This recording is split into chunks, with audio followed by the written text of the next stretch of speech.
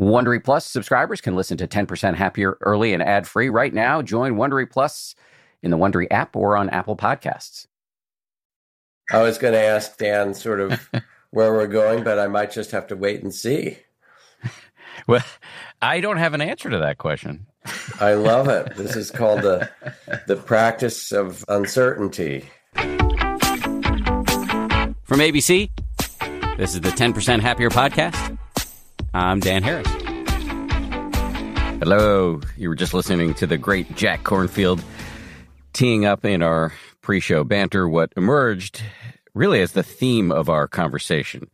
We'll get to that in a moment. First, one announcement. As you may know, we've been offering free access to the 10% Happier app to healthcare workers, including doctors, nurses, techs, custodians, EMTs, folks who work in administration, and more.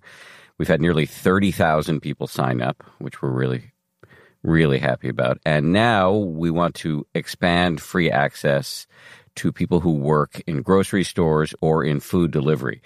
If you fit that description, go to 10%.com/care to learn more. That's the same website, by the way, for healthcare workers. And if you know somebody who fits that description, please send them the link.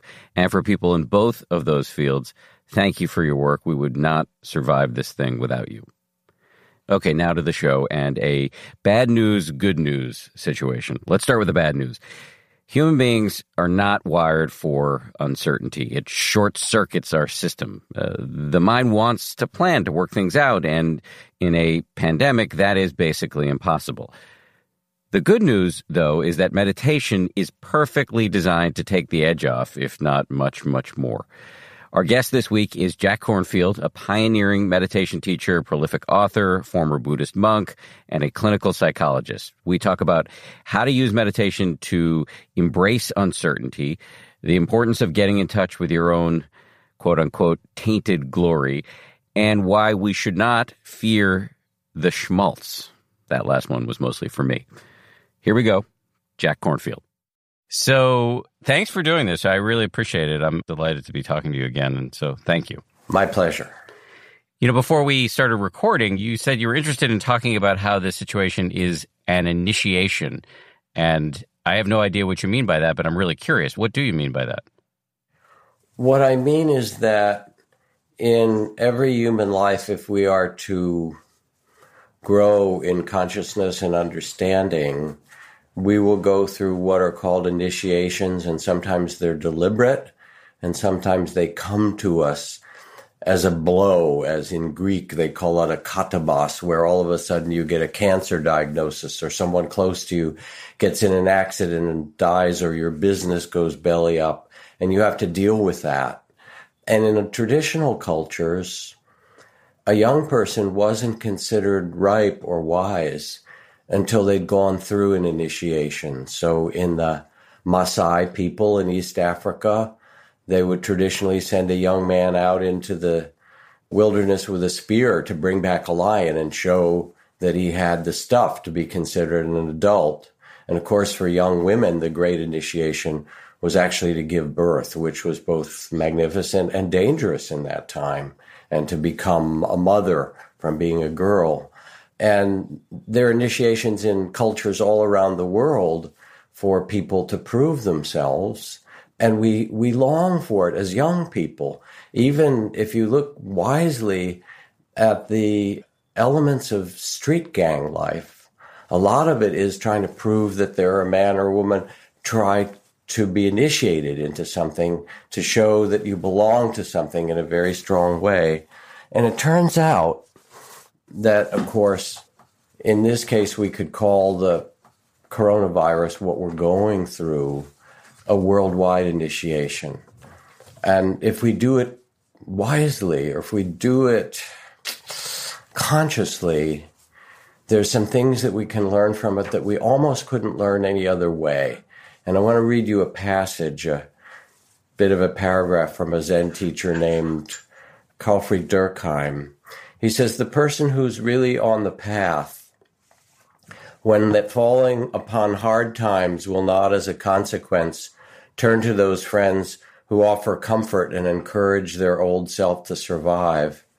Rather, they will seek out someone who will faithfully and inexorably help them to risk themselves so that they may endure the difficulty and pass courageously through it. Only to the extent that a person exposes themselves over and over again to annihilation can that which is indestructible be found within them. In this daring lies dignity and the spirit of true awakening. And we see this in the healthcare workers who've chosen to go in, the nurses and doctors, knowing that they and their families are at risk, but also saying, this is what I took my oath for.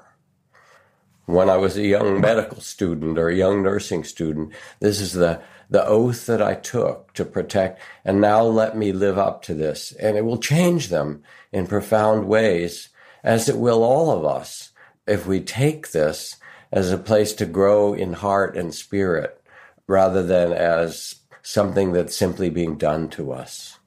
Does this make sense to you? It does. I have a million questions, but it does make sense.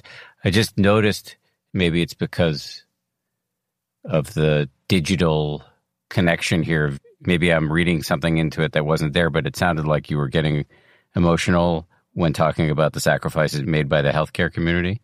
I was. And I watched the other day Lady Gaga's 8 hours of performers and musicians around the world raising money for the WHO, among other things. And I do have to say that in time of pandemic, to not fund the WHO just boggles my mind. But in any case, the parts that were most moving to me were the videos of people on their balconies in New York cheering the healthcare workers at the shift change, were the videos of the physicians, or it didn't matter, the truck drivers and the people stocking the supermarkets and all of those. That I found to be humanity stepping up in a way that we can and must do this together. And somehow, in the midst of this tragedy, there is also something new that wants to get born. And it's both outward, for we see that we're an interconnected world in ways that we had not been willing to acknowledge. And we have to feel it, and globally, whether it's the climate change or the healthcare system, but equally so inwardly, that we have to grow in new ways in our heart to feel connected with something deeper about what matters to us. And in a way, Dan, as a meditation teacher, people think meditation in some way, maybe it quiets the mind, it helps reduce stress, which all the neuroscience shows. It helps with emotional regulation and stress reduction and so forth.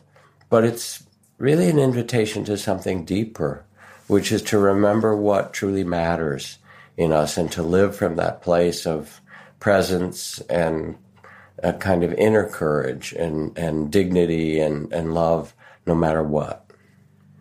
You may have answered the question I was going to ask, but I'm going to ask it anyway, which is, in response to the first question about initiation, one of the things you said was, if we go through this wisely, I believe was the term you used, then it is a chance to grow. So what do you mean by that? If I hear something like that, and I say, I want to go through this wisely, what do you mean specifically? Let's speak both collectively and then individually. Because I know when I meditate at the end of the day, and I've gone through my day doing teachings and podcasts like this and, tending the house and all the things that we have to do, when I sit and quiet myself, I find that underneath that quiet, there are some very deep feelings. There's fear, there's a kind of grief, there's a sadness that's there. If I really tune in, along with a deep love and a caring, all these kind of powerful emotions, and a lot of it held in my body, which is kind of picking up the environment of this epidemic and going into fight, flight, or freeze, like, being chased by some foe, which we are in some strange way, an invisible one. And when I let myself sense that I'm part of a greater whole, and can allow myself to hold that with mindfulness, with mindful, loving awareness, things open up and settle down, and I feel a more steady and timeless way to be present for this difficult passage, this initiation that's both personal and it's also collective and universal. But if I don't do that, and I just let it build up in me as fear and anxiety and anger about it and loss and become reactive, in some way I'm not taking the lesson, I'm not going deeper. If we don't do it collectively, then we blame whoever it is, the WHO or these people or that, the Chinese or we blame people who are closing the country down or this or, opening or whatever they're doing, because we can't bear the fact that things are out of our control. We can't bear the loss or the emotion or the reality of things the way they are. The neuroscientists call the development of wisdom, in part that you asked about, as expanding the human window of tolerance. And I love this phrase because it has a kind of double meaning, if you will. It means that we're able to tolerate our own uncertainty, our own insecurity, our own vulnerability. And there's no one listening who isn't vulnerable. As the poet Rilke says, something like, ultimately it's upon your vulnerability that you depend. We depend on the healthcare workers and the people carrying our groceries to the store, and we depend on the people around us who are sequestering themselves or are keeping a social distance. We depend on each other to survive. So we're vulnerable, and when we can tolerate our vulnerability, then we don't project it out on others, but we become more stable and steady. And in the end, we actually become more loving because we're able to be present for what Oscar Wilde called the tainted glory of our humanity, our full humanity, with, all the joys and sorrows that make us a human being. So it's outer tolerance where otherwise we blame other people. And I guess I have to say this politically because it's important. James Baldwin wrote at one point, he believed that one of the reasons that people cling to their hate and prejudice and racism so stubbornly is because they sense that once hate is gone, they'll be forced to deal with their own pain. And so we have, as a culture, periodically the enemy du jour. When I was growing up, it was the communists. They're coming back around. That was a good enemy. But then it's the Muslims or the immigrants or the Mexicans or the gays or the blacks or whatever, because we can't deal with the fact that the economy of the world is changing or that the world we knew it is not the world of our childhood, and new things are happening, many glorious things and difficult things with our own insecurity. And if we can, then we don't blame it on others, but we take our seat, if you will, with some dignity in this life and become able to be present for it with a loving heart. So let me pick up on that term you used about taking your seat, because I heard you describe your meditation at the end of the day, kind of tuning into what's happening with you. You use the term loving attention, all of which can produce a kind of tolerance that can change the way you show up in the world. I'm going to channel an early stage meditator or a meditation curious person who might ask, how do I actually do what you just described? And it's a little unfair because you've been doing this for 50 plus years, so it's second nature to you. But for a rank and file meditator, how do we tune in the way you described? I love your phrase, rank and file meditator. Those who've just joined the union or the team or a tryout. They don't even know whether they want to join the damn team, but they see people out on the field and they say, all right, what the hell, I'll try it. I mean, it's a really important and kind of essence question. So you take your seat, and of course meditation isn't just sitting. You can do walking meditation, eating. You can do a meditation of mindful presence with another person or in the world. But in this case, you take your seat, and the first task is just to bring your attention to where you are, to bring the body and mind into the same place. Because one of the descriptions, one of the meditation masters I studied with, we asked him, well, how does the modern world look to you who lived in the jungles and the forest for your whole life? And he said, lost in thought. You know, that we wander around, but we're not actually where we are. James Joyce wrote of one character, Mr. Duffy lived a short distance from his body. So the first task is somehow to bring our body and heart and mind into the same place if we're going to be present for this life and respond in a way to its magnificence and its troubles. And that means you sit quietly and you find a way to inhabit your body, and it might be to feel your breathing. That's one very common meditation practice, and to sense it over and over for some time. And as you do, as you feel the natural rhythm, it's not to become a good breather, but as you feel the body breathing itself, then you notice in the background the thoughts rise and fall and the emotions come and go, and you feel how the breath breathes itself in the middle of it, and things begin to settle and stabilize. But there are other practices too. You can do a practice of scanning through your body, relaxing each part as you do. And again, whatever you use to steady and bring mind and body together, all these other things will come and go as waves around them. Then once you've begun to quiet yourself a bit, you have the opportunity to turn that capacity of mindful attention, what I'm calling mindful loving awareness, to begin to notice what's cooking, what's happening. And it might be emotions of fear or longing or love or anger or disappointment or impatience. Or it might be sensations in the body where your body's accumulated in your jaw and your shoulders and all these places, all the tensions of the day or the week. And then the meditation doesn't make it worse. But what happens is they display themselves. They show themselves. And you go, oh, my shoulders, there's pain in there in the back, and then and so forth. So then the next step is to bring this mindful, loving awareness and say, all right, let me hold this with attention and kindness and see what happens if I, instead of running away or being busy or ignoring or hating it, I want it to go away. I don't want tension. I don't want fear. I hate all this judgment. But what's that? It's just more judgment and more aggression. So instead you say, all right, let me actually be brave enough, courageous, simple enough to take the seat. Then after calming myself a little bit, to go first to my body and say, what's in here? What am I feeling? And invite it to actually open.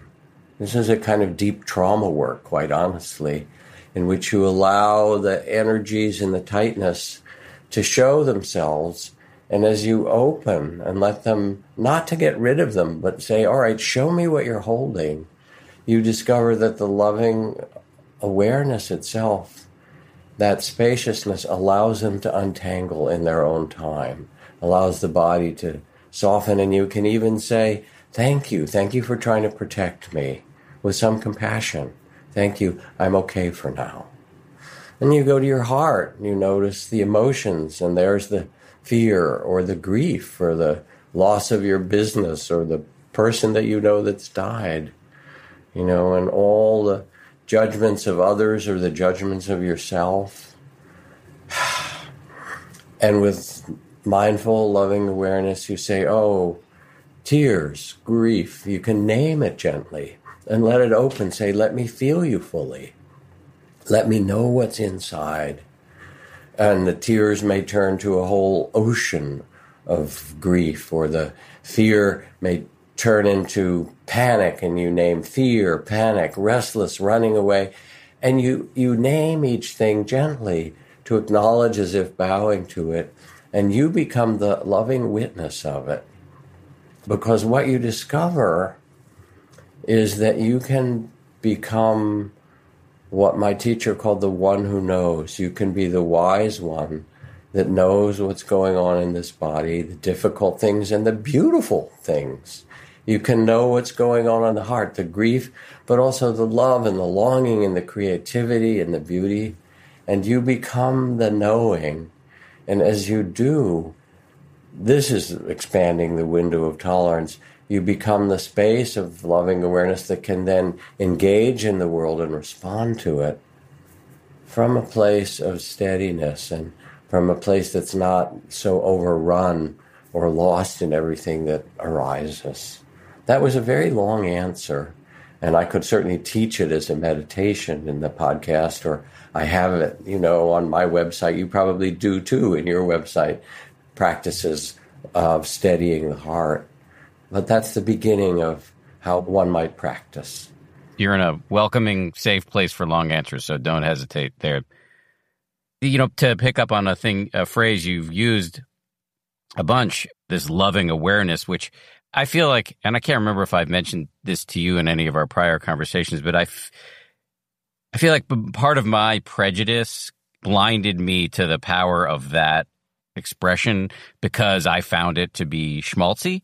Yes. So what I was doing, I noticed in my own practice, and I really didn't notice this until I got deeper into love and kindness meditation, in large part through your student, Spring Washam, the great meditation teacher, Spring Washam, that my mindfulness had a certain clinical, cold, it's aversive flavor to it, because I was, looking, I would sit, watch my breath, and then notice whatever came up. But it was, I didn't realize, I wasn't that excited that panic or fear or a lot of selfishness was coming up. And it was only when I started to sort of warm up my inner weather through love and kindness practice that I started to realize how important loving awareness as opposed to just awareness is. And if you don't like loving awareness, you can call it friendly awareness. Friendly awareness, kind attention, those are fine. Yes. I mean, it is a little bit schmaltzy, but it turns out to be the reality. Because without it, mindfulness not only becomes dry, but what you point out is it can become unconsciously a way of judging. Oh, there's fear. I don't really like that. There's anger. I shouldn't be angry. There's judging. Oh, I should stop judging. Except what's that? It's just another judgment. And what we found over decades of teaching, especially here in the West, is that there's a tremendous amount of self-judgment along with judgment of others. And then it becomes impossible to actually see what's true because you're always saying, I like this, I don't like that, and you're at war with the experience of your life rather than actually open to it. So there comes a kind of, you could call it kindness, you could call it compassion, even a forgiveness. I love this poetic phrase from an old Tibetan Lama. He says, my old faults, like snow falling on warm ground. It's a description of seeing, our follies, but not clinging and not judging them, just saying, yeah, there we are, we're all human. And you can feel the warmth of his heart saying, yes, just as if you're with some friend that you really care about, maybe they've gone through a hard time and you're there, and you're not judging them, you're saying, hey, buddy, or hey, sister, here we are as human beings with kind of brailing our way. We can't see the future, but we have to feel each moment like Braille. And there's some deep respect, and with it, there comes a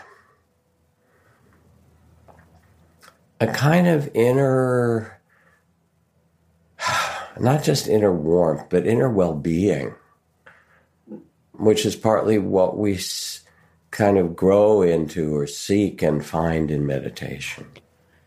Well, one of the things that's helped me recently with my own tendencies toward aversion toward my own, the uglier aspects of my own, emotional repertoire is captured in the way you sometimes talk about our difficult emotions, which is to look at it as the organism trying to protect you.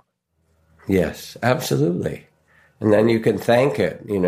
Fear is trying to protect you. Anger and aversion, they're trying to protect you. Thank you for trying to protect me. I'm okay for now.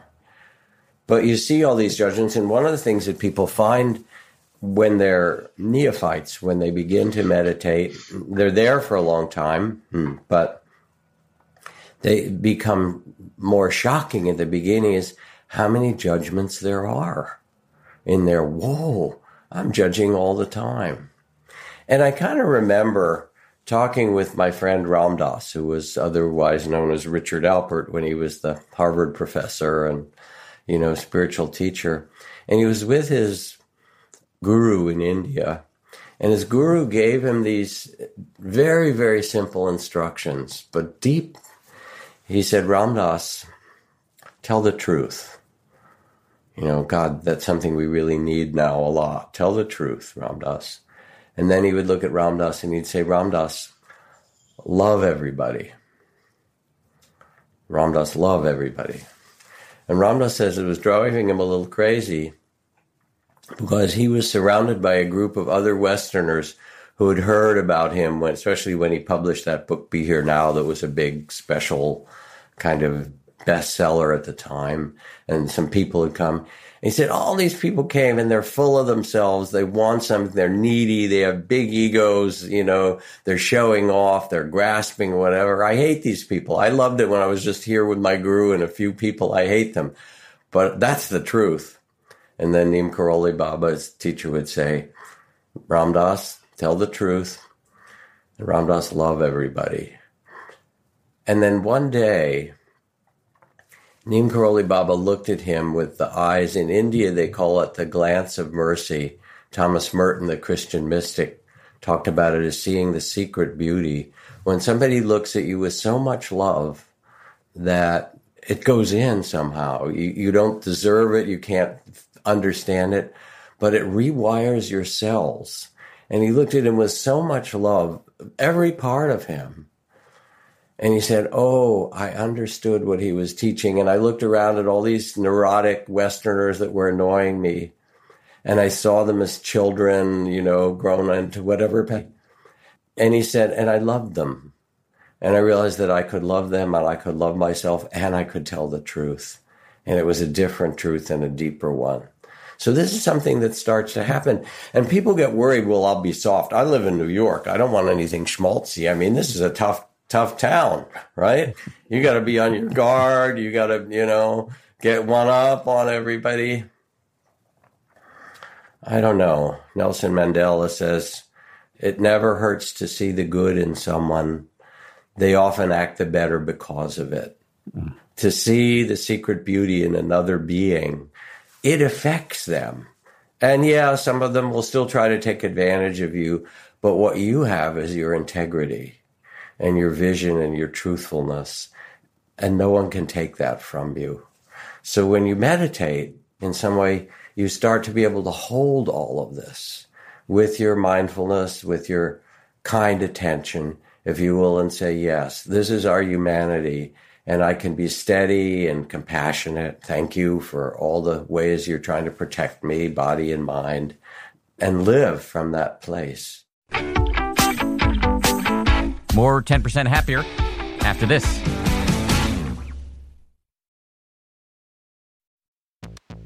This show is brought to you by BetterHelp. I got to tell you, I feel so much better when I talk about my anxiety instead of keeping it bottled up.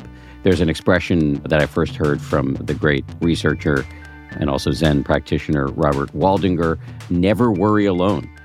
Our temptation many times is to keep it bottled up, but the data really show that the people who do the best in life, who live the longest and are the happiest, have strong relationships with people with whom they can talk about whatever's going on in their lives.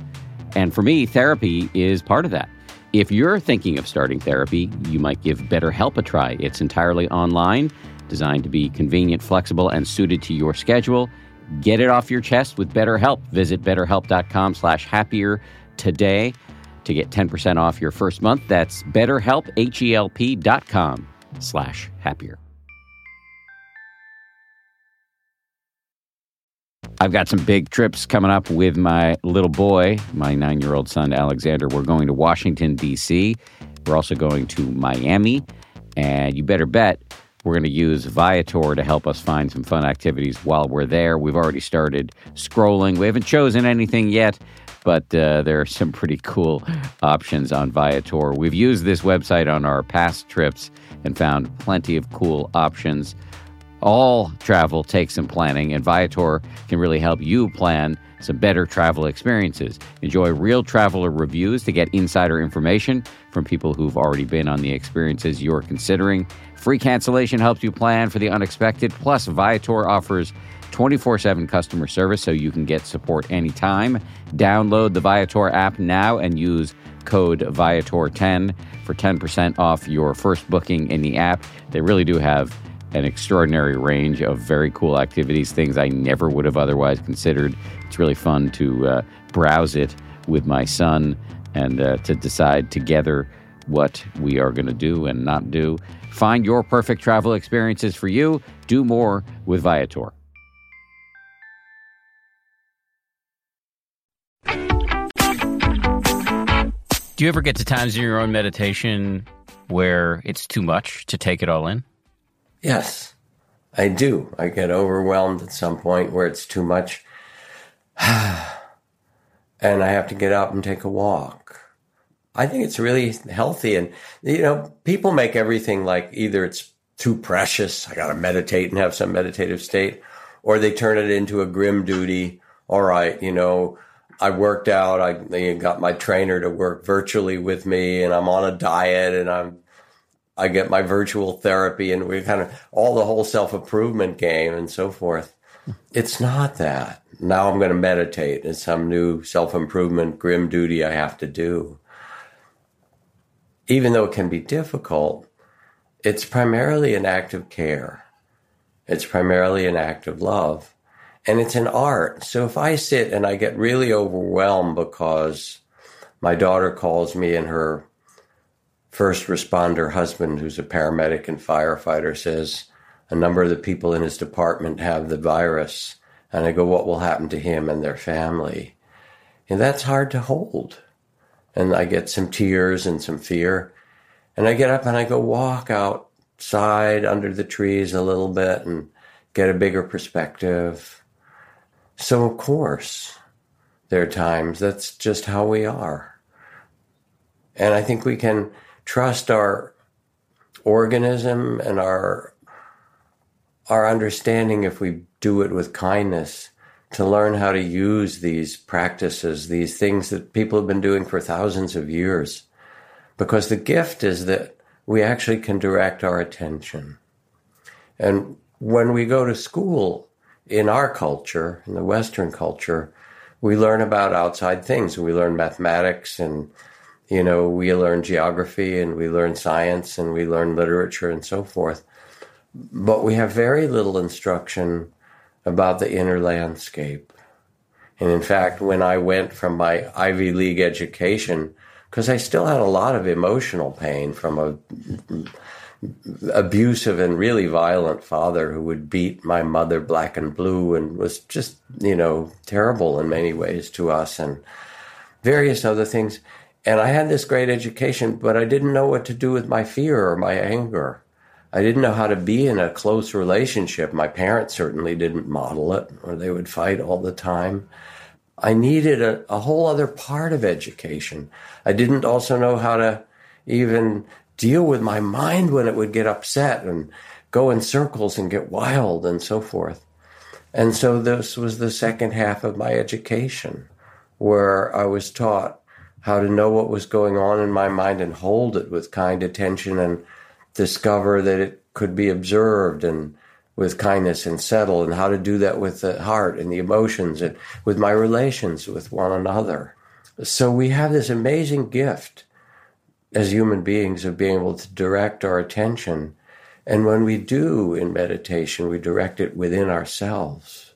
We can not only start to learn what's going on more deeply, but we also come to a well of, or a deep place of steadiness and greater understanding and less kind of unhealthy criticism, and more a compassionate heart. And that's born into us. Of course, babies can be selfish. I want that, or little kids. But all the early childhood studies show, from Yale and stuff, where they study pre-verbal infants, and that if somebody's in trouble, the babies want to reach out. The young kids want to help them. It's wired into us as a species, into our consciousness. And we can return to that, to care for ourselves and one another. So you could call the practice of mindfulness really the practice of care. Just for the record, I'm getting much more comfortable with schmaltz. Well, yeah, you put it on. I mean, in New York, you go into a delicatessen and they say, hey, do you want mayonnaise, or you want some schmaltz on the sandwich? You want it a little tastier? I mean, it's a condiment in New York, right? It's not just a bad thing. I think I'm going to call my next book 10% Sappier. There we go. Because I'm getting there. It's not blanking sappy. I could use a French word that I won't here. It's actually the damn opposite. It's the courage that it takes to care. It's the courage that it takes to love. You want to talk about courage. Look at Nelson Mandela coming out of 27 years in Robben Island prison with a magnanimity that takes your breath away, and with a compassion for the world. That's courage. You look at some of the Nobel laureates, the Kenyan woman, I'll think of her name in a moment, who got the Nobel Prize for the green belting East Africa and started planting 1, 2, 3, 10, 100, a dozen trees until they ended up planting 51 million trees. And she was thrown in prison, which these days, of course, is a good sign for somebody who's doing something worthwhile, in many cases as an activist. That was courage. So love is actually an act of courage. It's not schmaltzy. I think the fear is that we'll be seen as weak, but it's the only thing that will counter hate. It's the force that has mothers lift cars off their children. And I remember my colleague and teacher, Gosananda, who was the Gandhi of Cambodia and nominated for the Nobel Prize many times. All 19 members of his family were killed. His temple was burned. Just tremendous devastation in that genocide. For 15 years, he led refugees who'd fled the country to camps back to their villages. He said, we can't go back in a bus or the back of a truck or take a train. You have to reclaim your village and your land and your life step by step. And so he'd have 1,000, 2,000 people behind him, and he would ring a bell, and they'd walk through the killing fields or skirt the minefields, and he would have them chant with him the whole way. Hatred never ceases by hatred, but by love alone is healed. This is the ancient and eternal law. And talk about schmaltz. This is not schmaltz, baby. This is the real deal. 1,000% agreement over here. And actually brings me to a question that I had on my list of things that I wanted to talk to you about, because as we sit here several weeks now into this pandemic, regrettably but not surprisingly, even a virus can become a partisan, polarizing issue. And we're Americans. We know how to misuse anything. Yes.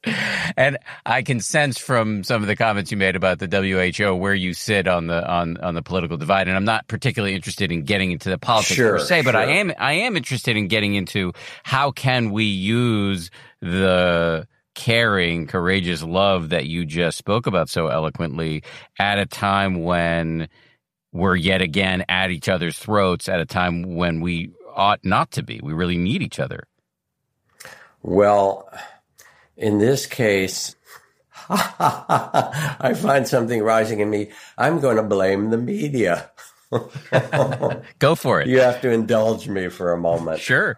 Consider yourself indulged. If it bleeds, it leads. That in fact, both, whether it's the the demonstrations of people who say, open it up, or even, lock her up against the governor of Michigan or something like that because she wouldn't open things soon enough. There's a lot of anger in the culture, and a lot of it's understandable. There's tremendous economic displacement. There are people who's either long before the virus who either lost their job or got really low-paying jobs. And if we look honestly, the economic disparity is enormous. The opportunity isn't there. The social safety net is shredded in different ways. And I'm not talking as a liberal or conservative. This is the reality of it. And so there's a lot of despair in the country. And there's a lot of sense with that anger and despair that what we have to do is fight back in some fashion or other. The problem is that because those outer kind of statements, which are really in part, at least right now with the virus, they're in part a minority, and in some cases a kind of small minority, but they get a lot of airtime because that's what's exciting, and what's not as exciting are the 89% of people that are caring for their neighbors and protecting each other by wearing masks in solidarity, not for themselves, but for everybody else. The internet and media, as it's grown, then becomes an amplifier, as you know very well. And sometimes it becomes an amplifier rather than a truth teller. So I think in terms of our polarization, that two things. I sort of want to get quiet and reflect and say something that's useful and maybe even meaningful. The polarization's always going to be here because we're human beings. We have different views. That's true. But a lot of what's fueling it is loss and fear and grief, not just from the virus, but loss of a dream, really, and possibility. And until we attend to that collectively in some honorable way, it will continue, wherever you are on the political spectrum. And some people think, well, we should just go back to the land, get a cabin and get our guns and get the revenuers out of our way and stuff. There's sort of that American myth. But the virus is showing us actually that we're all in it together in a new and remarkable way. So that's one part of an answer. I think another part maybe is a visionary part, that rather than focusing on the differences, whether they're partisan or otherwise, to recognize that it's time for each of us to bring our medicine, to be the uplifting music, to be the lamp in the darkness or a carrier of hope, because humanity's enormously creative. And we're now in a time where things are getting broken apart. When we started with initiation, that's part of it, that you descend into the underworld, things die, things get torn apart in ways you couldn't imagine. You face destruction. But that's not the end of the story. It never is. When things break apart, something new will be born. And I think it's really important that after this hardship, as life refreshes itself, as it is now, you've got the spring crocus blooming in New York and the plum trees, and I see the newborn fawns out here in the spring wandering in the fresh grasses. And within you, in every cell and fiber in the depths of your heart, is a healing power and the unstoppable power of renewal. And that is really what's asked of us in this time, to focus on what we can bring and how we can vision caring for one another and rebuilding our world from the lessons that we learn. And to me, then, meditation becomes a way of quieting the heart, quieting the mind. To begin with, the first step is quiet the mind and tend the heart. And that's like breathing in. and then breathing out with this place of presence and steadiness, then to go out into the world, and add your beauty and your gift. In Zen, they say there are only two things. You sit and you sweep the garden. And it doesn't matter how big the garden is. It's the garden of the world. So you quiet and the mind and tend the heart and steady yourself with courage and compassion. And then you go out into the world in your own way, even if it's virtually as we're doing. And you say, what can I add? And what vision do I have? And what is it that wants to get born that's something beautiful or meaningful or important coming out of all of this? We may have, when we watch TV and we see people from the other side of the political divide, or we see these demonstrations, which I agree with you, they're small and scattered, at least now, and don't represent the public opinion you see in the polls. We may have various feelings about the people with whom we disagree, but if we want to be a productive and useful citizen at this time, it sounds like you're saying, ask yourself the question, how can I help, and then go do it.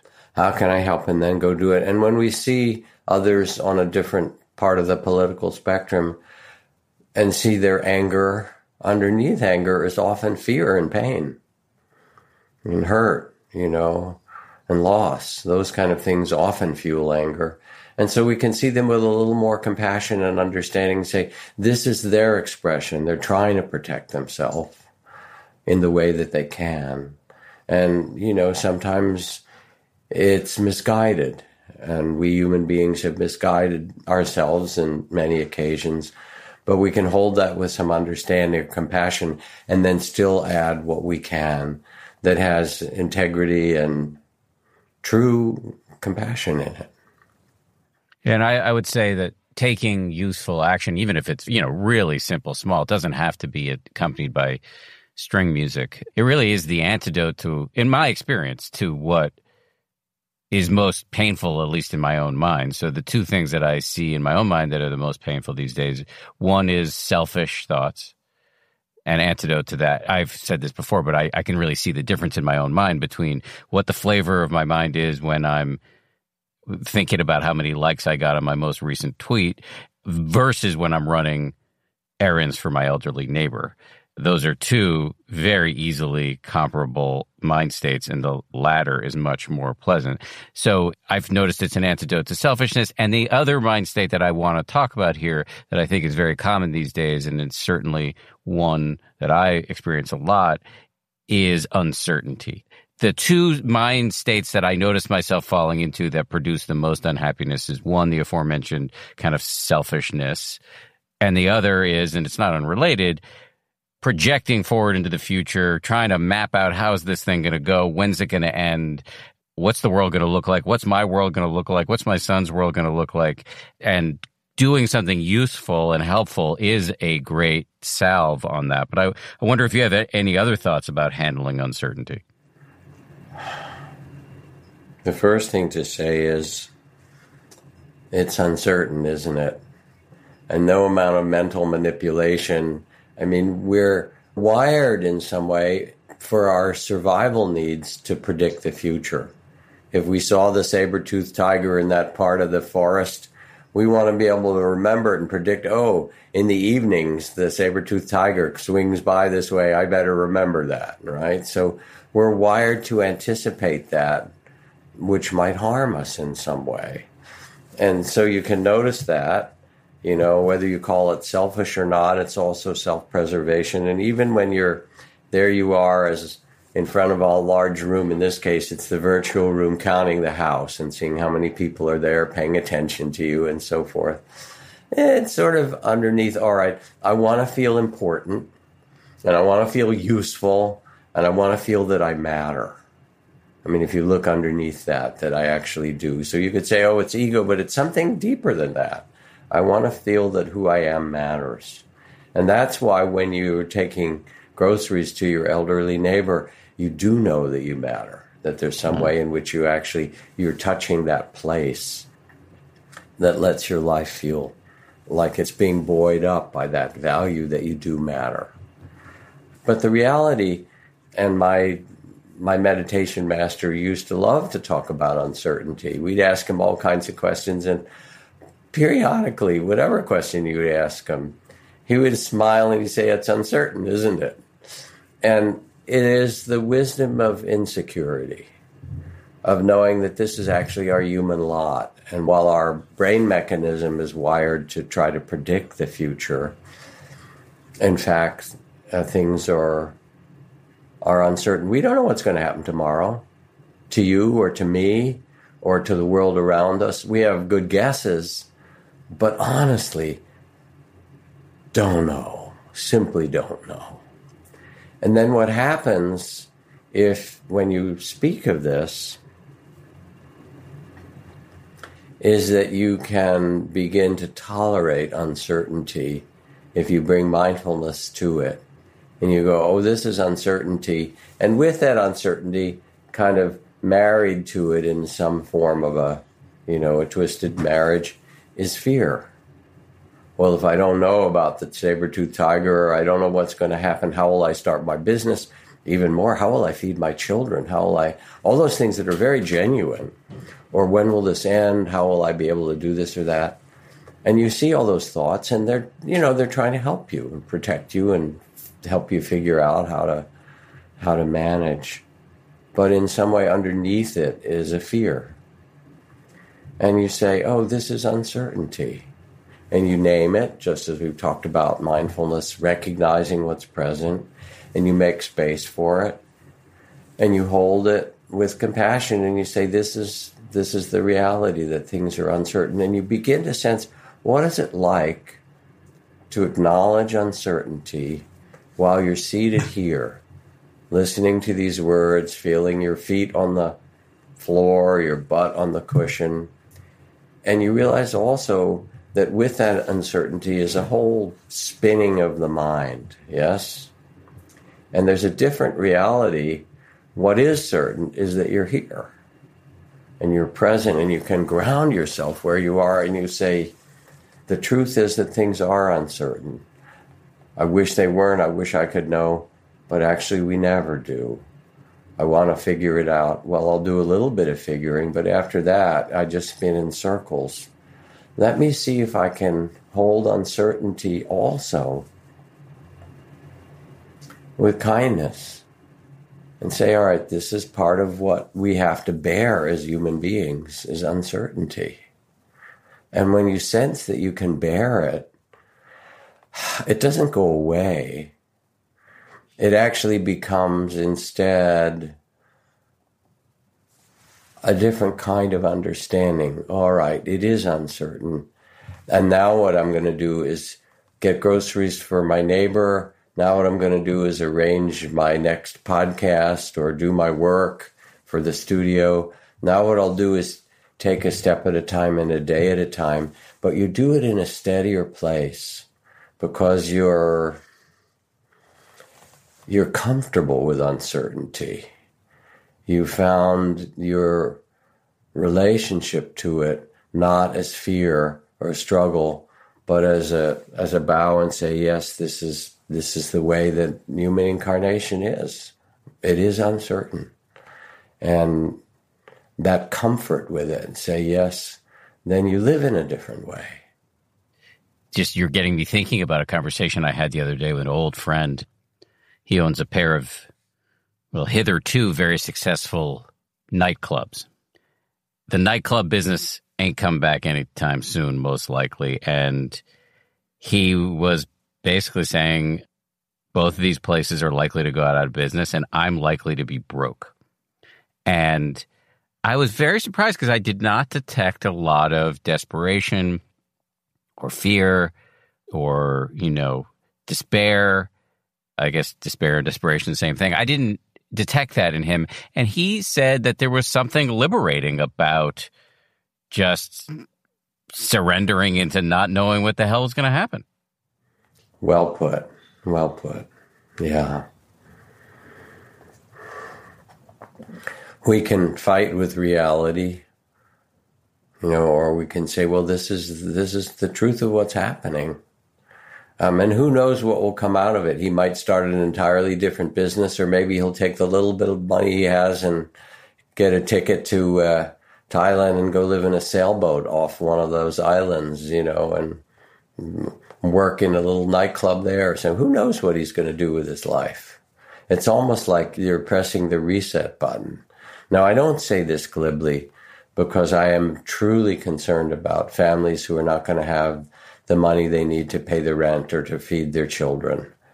And this is an enormous difficulty that we face, and maybe even a tragedy.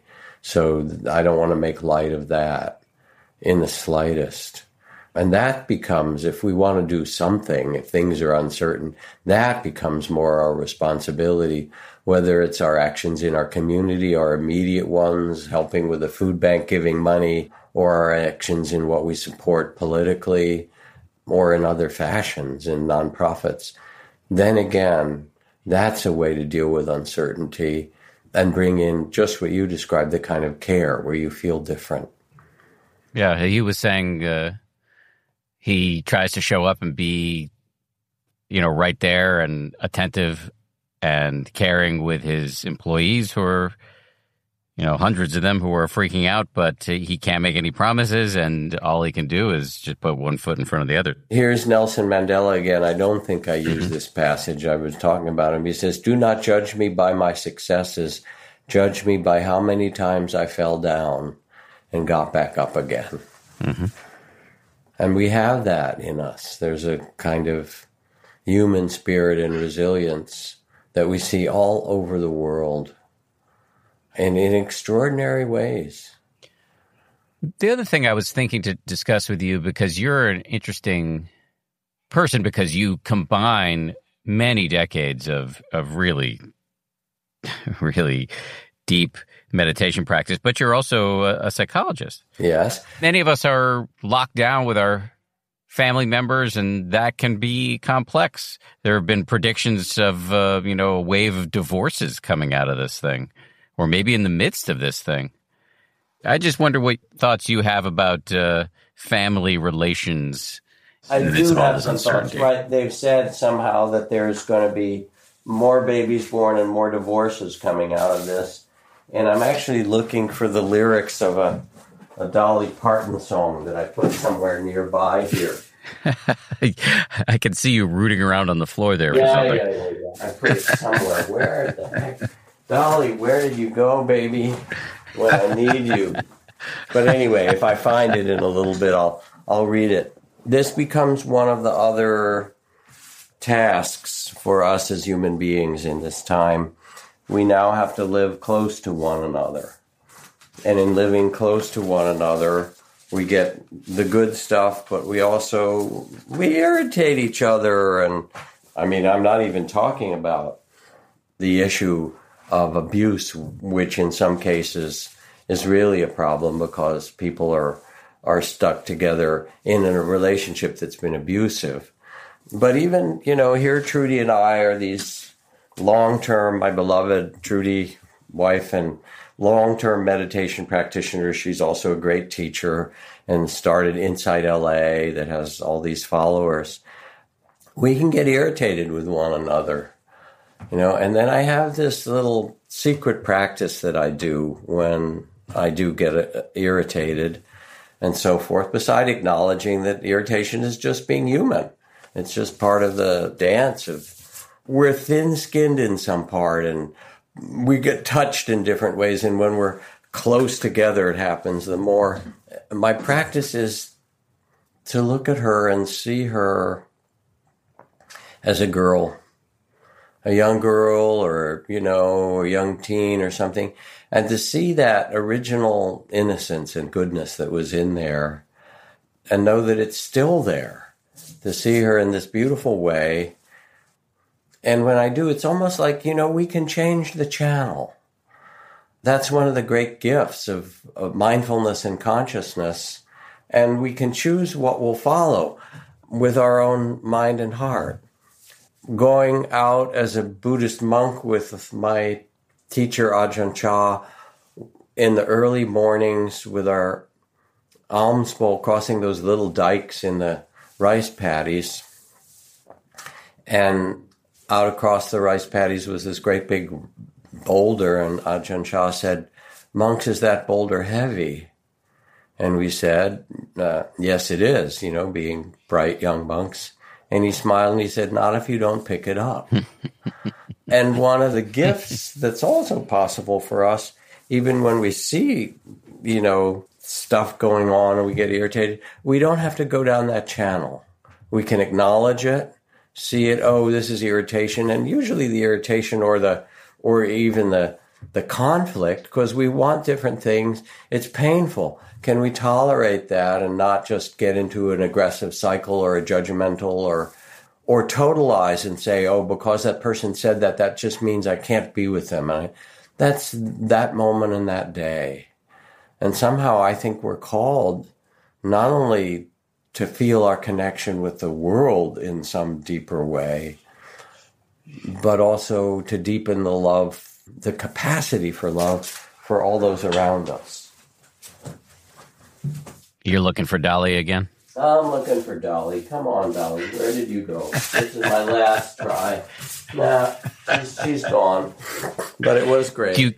Can you paraphrase? Oh, God. Yeah, I'll paraphrase it.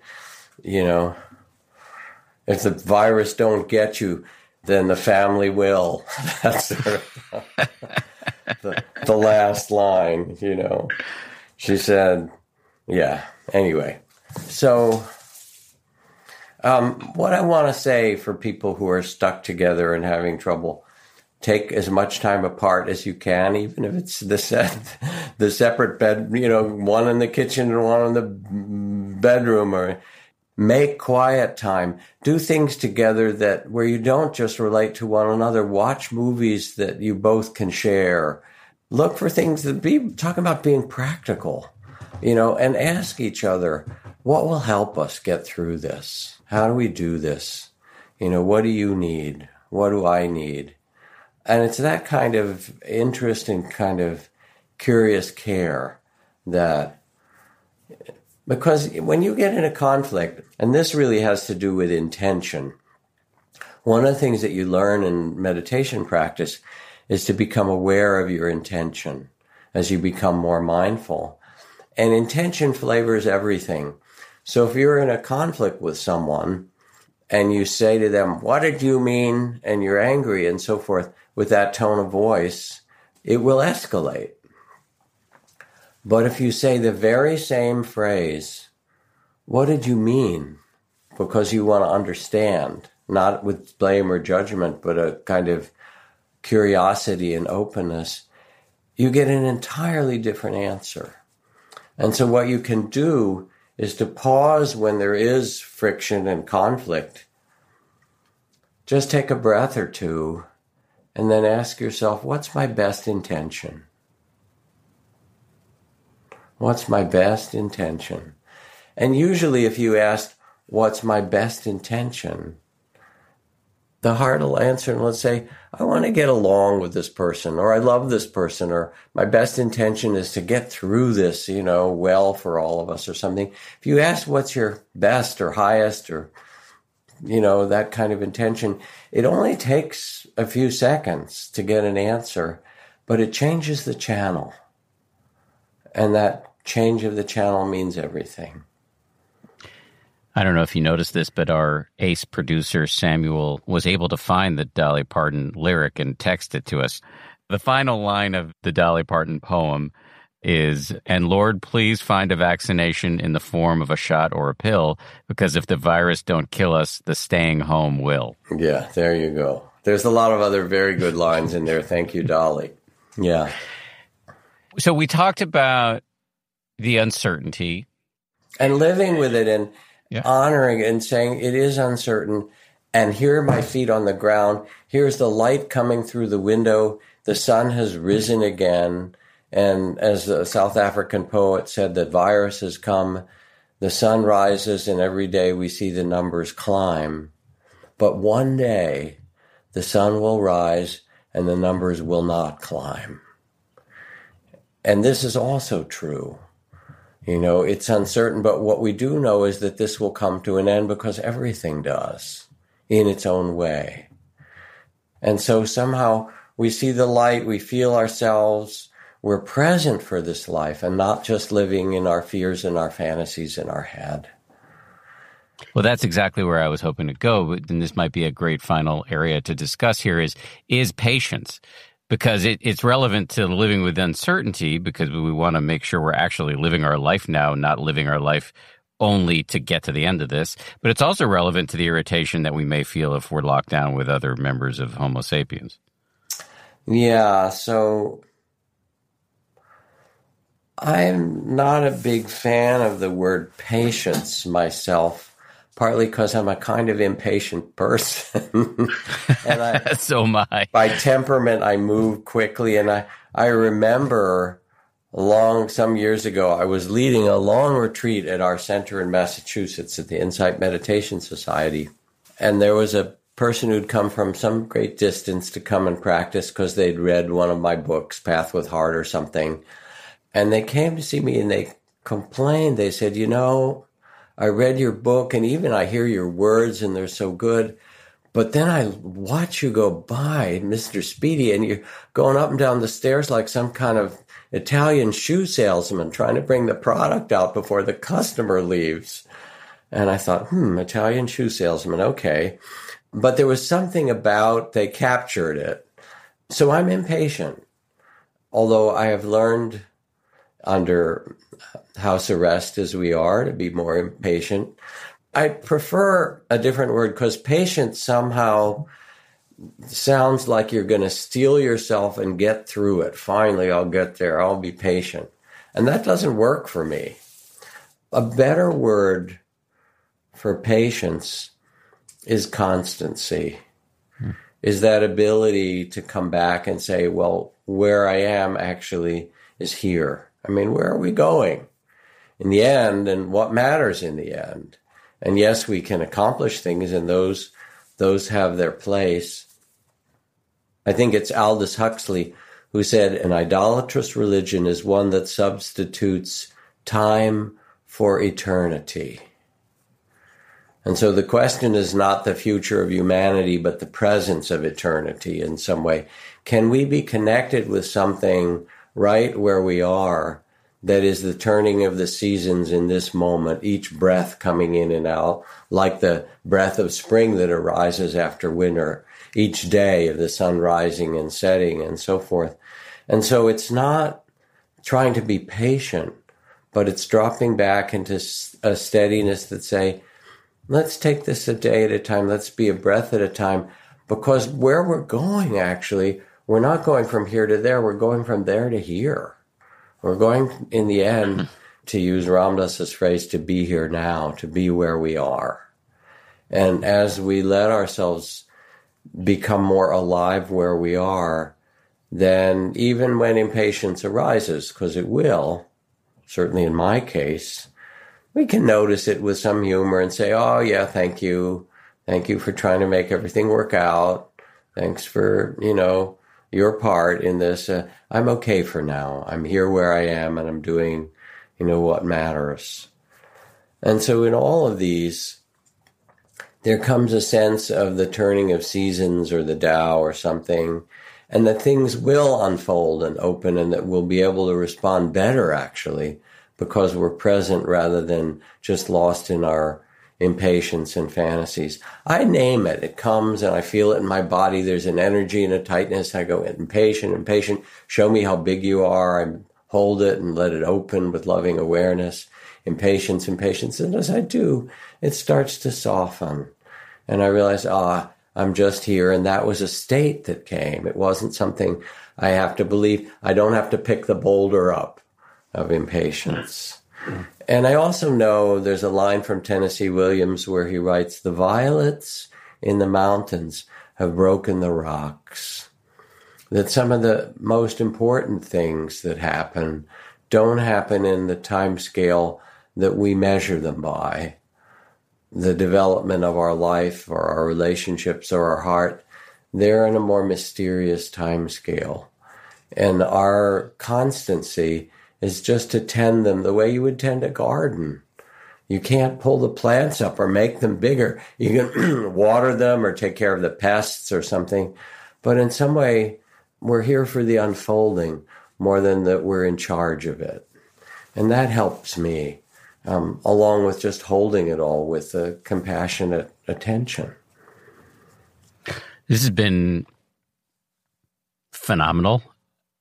I'm just wondering, before we close, is there something that an area that you would want to explore that I didn't give you a chance to? One thing I want to say in a different way is that we've talked a lot about meditation and mindfulness and described how you work with it. For many people, it's really helpful to have guided meditations for a time until they do it on their own. It's like training wheels on a bike or something.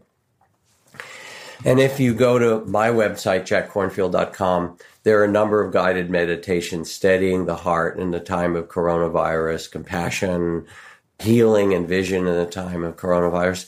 And they're 10, 15, 20-minute practices. There are many, many other good teachers. There's Sharon Salzberg and Spring Wasserman, Joseph Goldstein and Tara Brach and Trudy Goodman, so many others, which you can find. But I want to commend those things to you because it's one thing to talk about it, and I've also enjoyed the conversation. It's another to get the support, really, in some regular way to try it. And I find, again, that starting the day with a little bit of quieting, letting the quiet or the stillness steady yourself before you go through what you have to do, or taking little mini pauses in the day or sitting at the end of the day can make a really big difference, almost more apparent, because we are stuck. It's like a magnifying glass to our life. And then you start to see the possibility or the benefits that come from it. Yeah. And just a comment and then just another comment, which is the conversation, I think, is a great support to practice, and the two can interweave really well. But in my experience, I think it's both, or make the learning and the practice that really can support one another. And then also, speaking of the content that you've been creating, yes, I recommend people go to your webpage, but also I believe you've done some stuff with your frequent partner in crime, Tara Brach. I believe there was a day-long retreat that you did? There are a number of retreats that you can do. There's half-day retreats, day-long. There's a Mindfulness Daily for free where you get 40 days of training, 15 minutes a day. And then for those who are interested, we also have a really wonderful online teacher training program for people who want to learn to teach mindfulness. So all that's there. And of course, I haven't mentioned what's on 10% Happier, but I know you too have the whole array of meditations and podcasts and things that people can be a part of. Yeah, I appreciate that. I'm actually really a big believer that people should try a lot of stuff and then ultimately settle in one lane for a little while. But everything, I just personally can highly recommend what you and Tara are doing. And so I think people should go check it out. And also your amazing wife, Trudy Goodman, who was on our live meditation show we did the other day, TPH Live, and she's incredible too. So all of the people you list, I strongly endorse. So then a last thing to talk about. There's a beautiful poem by Thomas Santolella, and the title is also the first line. In the evening we shall be examined on love, and it won't be multiple choice. In the evening when the sky has turned that certain blue, the blue of exam books, we shall climb the hill as the light empties and park our tired bodies on a bench above the city. We shall be examined on love like students who don't even recall signing up for the course and now must take their orals, forced to speak for once from the heart. And I think about it, when a baby is born, our first response is love. And when a dear one dies, the hand we hold is a gesture, an act of love. Timeless love and awareness is who we really are underneath it all.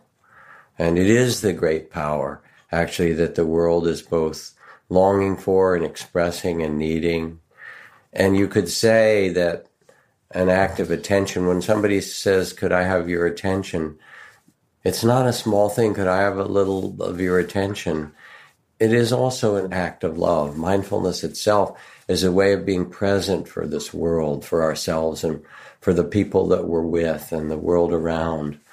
And to understand how much those come together maybe would be the takeaway from this conversation. Yes, and that is not schmaltz. Or if it is, it's on a really damn good New York sandwich. Jack, thank you so much. It's always a pleasure, and I really appreciate your time. Thank you. Thank you, Dan. It's my pleasure, too. Take care, my friend. Talk to you later. Thank you.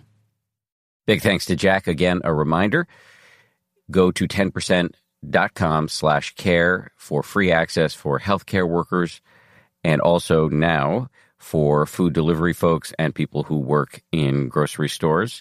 And please do not hesitate to send that link along to folks you know who work in either of those fields. Free access to the 10% Happier meditation time. And again, thank you to all of those folks for the work they're doing. Thank you for listening. And a big thank you to the folks who make this show possible, starting with our lead producer, Samuel Johns, who works his tail off to make this show the best it can be while dealing with me all the time. Thank you, Samuel. Matt at Ultraviolet Audio is our editor. Maria Wortel is our production coordinator. We get a lot of incredibly useful feedback and input from colleagues such as Ben Rubin, Jen Poyant, and Nate Toby. Also, huge thank you to my guys at ABC, Ryan Kessler and Josh Cohan. We'll see you on Friday for a bonus meditation from the great meditation teacher, Sevne Selassie.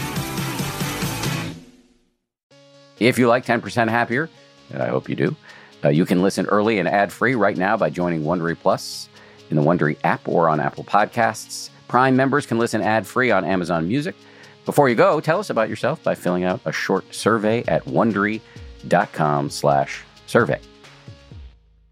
Support for this podcast and the following message come from Kornfield. Kornfield provides wealth management services centered around you. They focus on exceeding your expectations and simplifying your life. Kornfield has been helping high achievers just like you enjoy their lives more fully, preserve their wealth, and provide for the people, causes, and communities they care about. As one of the largest integrated fee-only registered investment advisors in the U.S., Kornfield has deeply experienced teams in 23 strategic locations. Kornfield has extensive knowledge spanning the full spectrum of planning, investing, lending, and money management disciplines. Leverage Kornfield's exclusive network of experts to craft custom solutions designed to help you reach your financial goals, no matter how complex they may be. Real wealth requires real solutions. For more information, connect with a wealth advisor today at Kornfield.com. That's Korient.com. Kornfield.com. Once upon a beat. Remember those stories and fables that would capture your imagination and you couldn't wait to see how they would unfold? And now, when you read them as an adult, you think some of these old tales could use a fresh spin. We have a perfect podcast to bring you the stories you remember, remix, and reimagine for the kids in your life today.